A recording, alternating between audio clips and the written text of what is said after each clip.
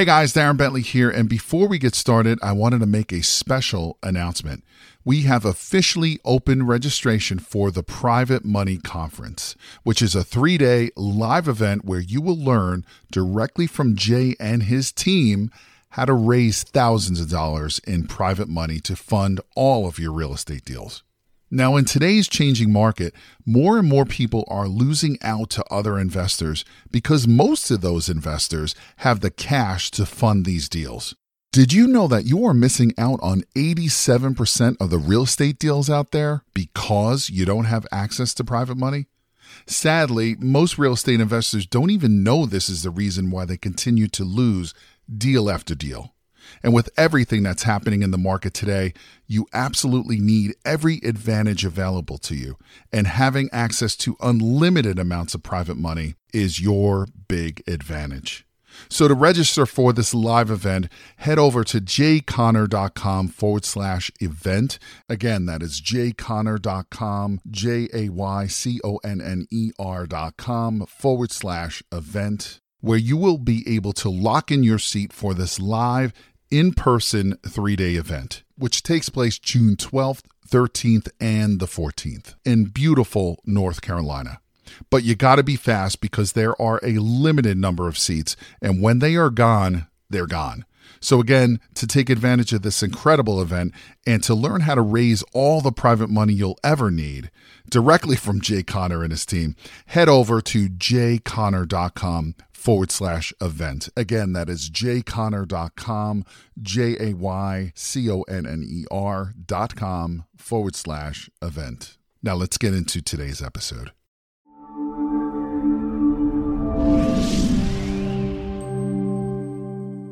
So how can people register, and what's the website, and Sure. to get all the details? It is aaplonline.com. So the American Association of Private Lenders, aaplonline.com. Perfect. Yeah, sounds like a phenomenal event. Now, you were just talking about Dodd-Frank, which leads me into one question I wanted to ask you and get your detailed answer. So, real estate investors, if they've been around the block any length of time, they've heard the woes of Dodd-Frank. Mm-hmm. But very few people, even the quote-unquote gurus, very few people have I heard actually speak definitively and really know what they're talking about to this question. And that is, today, really, to what degree specifically does Dodd-Frank affect what real estate investors do, what they can do, what they can't do, what they need to be concerned about, what they need to be aware of as relates to Dodd-Frank? I know that's a wide open question, Sure. but it's a really, really important question because, in my opinion, Eddie, there's a lot of information floating around out there in the education space for real estate investors that people just don't know what they're talking about. So let me turn the mic back over to you and freewheel on that. Okay. So Dodd-Frank, I think you're absolutely correct, kind of gets this bucket that everybody dumps all their problems in. It's like, oh, the Dodd-Frank legislation caused all these problems. You know, interesting enough, Dodd-Frank was a knee-jerk reaction to the crash in 2007, 2008. They wrote legislation that then mandated how much, number one, how much banks could lend and what liability they could take on, and then the parameters by which data and information they would select and qualify. That's basically it, right? I mean, it has 7 points to the there's 7 major points in the Dodd-Frank bill. And what it did was it made it a little bit more difficult to get conventional money. What it did, though, was provide one of the greatest waves of private capital coming into the marketplace than we've ever seen in America. I mean, like the massive amount of 13 to 17 billion dollars then coming in from private means, sources of capital coming out of China. I mean, it was amazing the vacuum it created. But quickly by 2009, 2010, that vacuum had already been plugged by private capital that was trying to find a way to find greater returns. So, I think oftentimes the SAFE Act, which was the act that was then, enacted, past that, gets overlooked, and Dodd-Frank kind of gets blamed for everything. The SAFE Act probably has more influence on real estate investors based on the regulation that came out of that and all the things that they could or could not do. So what happened this past year? So we went in and there was a modification. President Trump did not want to do away with the bill. What he did was cause a modification. So the modification came last May. It was voted on and accepted. And what it did was it allowed small private banks and credit unions the ability to get back into the small business lending game. I would say that investors actually weren't harmed for a long period of time because of Dodd-Frank. That might be a very unpopular opinion, but it's a qualified opinion. What happened was the small business community took the greatest brunt of the Dodd-Frank reform because credit unions and small banks were no longer allowed to lend based on the criteria that Dodd-Frank set up. So in that modification, we voted and put in, so like point number 3 in Dodd-Frank talked about what liability can a small bank take on. Well, that was radically changed. And you're starting to see now small banks, small funds, and credit unions get back into real estate investing.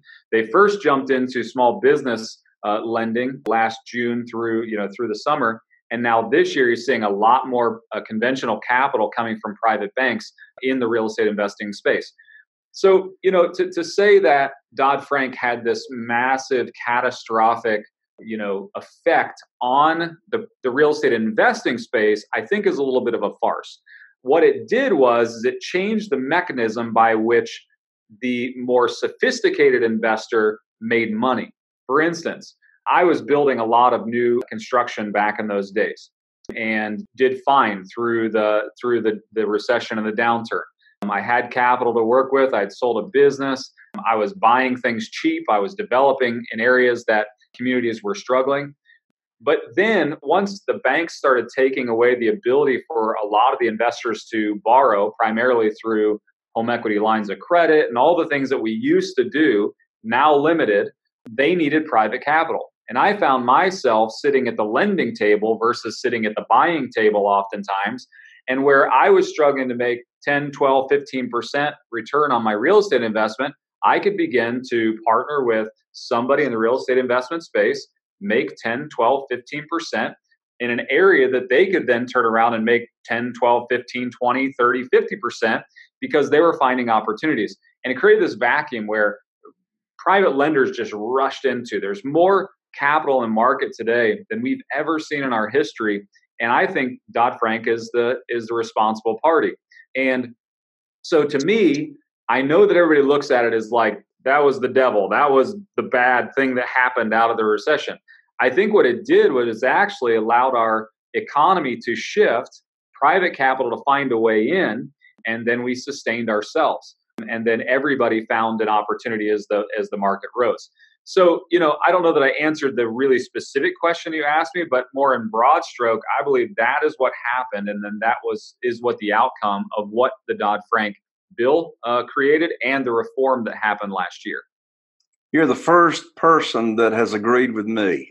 Well, that's good. I didn't know what your answer was going to be, but I knew it was going to be spot on. That's for sure. So more specifically now, Eddie, what would you say are 2 or 3 things that are still currently in place by law that a real estate investor should be aware of or not to do? I mean, like, for example, anybody that's out there that's doing, seller financing, right. that may be a specific point, to what people can do or what they can't do, Yeah. And, and some of the seller financing is regulated at a very high level. And I know there's a whole seller finance reform that's going to DC oftentimes. And I support those guys because I think seller financing is a great option for affordable housing to solve some of that problem. But, with seller financing, obviously you have a limited amount of deals that you can do per year before you're looked at as a lender. And I'm not sure the number. I think it's under 10, I believe, is the number. That's right. That's correct. And so you've got that ceiling on you. The other ceiling that's created is obviously going out and getting, more than 10 conventional mortgages. You've got that ceiling on you. But then guys that are doing big development deals, they have to be aware that these small banks that they're typically getting money from today, a lot of the small banks, my family's in the small banking industry and loves real estate investment. And so they're partnering with all these real estate developers. Most of them have a cap based on, they have a lending cap based on their deposits and a whole equation. And so once you get past in a small bank that's got less than maybe 50 million, 100 million worth of holdings, you are typically never going to get beyond a threshold of, $1 million to $1.5 million, $2 million with them in lending capability. And so if your deals are getting bigger and bigger and bigger, you can't always rely on the small banks, the credit unions, and these small sources because they're capped based on this. You're going to have to go out and find other creative means. That's where, a lot of these big funds come into place and private groups and Reg A offerings and all that type of stuff. I mean, then you got to get creative and get a little bit broader when you're doing bigger deals. One of my mantras, Eddie, is it's very hard to own real estate on a large scale out here until you own the real estate in between your ears. And, you're a very successful person. You strike me as the type of person that whatever you put your mind to, you're going to figure out a way to do it if you want to do it bad enough. And so I'd like to dig into your mind and your heart for a moment before we wrap up the show. What would you say are some of your, personal characteristics that have lended themselves to you getting to accomplish what you've been able to accomplish on the big picture over the years? Yeah. So to me, there's kind of three pillars of my life. The three things that I'm chasing. Number one, time. Time is so important. It's the three pillars I built Think Realty for: time, wealth, and purpose. I believe that, wealth isn't just money. Wealth is the ability to do what I need to do today and still have enough sustenance tomorrow when you look at it on a global scale. And then ultimately purpose. I've got a large nonprofit, two of them actually. I have radio and television stations outside of the U.S., some feeding centers and some orphanages. And for me, if I tie my work to my purpose, then oftentimes the mechanism, to help me get to my purpose aligns itself. Real estate investing has just been the greatest, tool and vehicle to get to my purpose. I've told, a lot of people around the country, if I could find a tool that was better than real estate or lending in real estate, I'd go do it. I just can't find one. It's not that I'm just a fanatic about real estate. It's that I'm a fanatic about the purpose that I want to accomplish in my life. And it's just the greatest tool that I've found. And so for me, all of my accomplishments have been tied to a clear focus and vision on what my purpose is. And it is that purpose that, yes, it's my family. Yes, it's providing. Yes, it's giving them a good life. But then it's doing something to impact this world for the greater good, And so for me, focusing on that helps me constantly align and change. The second thing is we talk a lot about money in this investment space. Money is the constant conversation between us all. The problem is that then we'll turn around and say something like this, my time is far more valuable than the money, right? Well, to me, the one thing that I was blessed with was a great family growing up. And my father oftentimes would say things like this. He would say, Eddie, I would say, Dad, I'm going to go buy a car, 16, 17 years old. He'd say, okay, well, how much do you make per hour? Oh, I make, back then $7 an hour. Okay. So in order to buy that $10,000 car, it's going to cost you how many years worth of work to own that car? And he constantly drove home in my mind that there is a value to my time. I do it with my kids. I do it, with their chores and, my son that's in college. I constantly driving home that time has value more than money has value. And so instead of me focusing on the money I have, I focus on the time that I have. And I spend each day constantly tweaking and changing the schedule that I keep in order to accomplish more. The money always follows. If time really is our most valuable asset, then we should spend more time managing our time than time managing our money. The money that I make is always a byproduct of me using my time wisely in the opportunities that I have each and every day. So those are the two things, staying focused on my purpose rather than each daily mechanism to get to that purpose, and then choosing to spend more time managing my time than managing my money. I also sense that there's a spiritual foundation to yourself and your background. Am I sensing that correctly?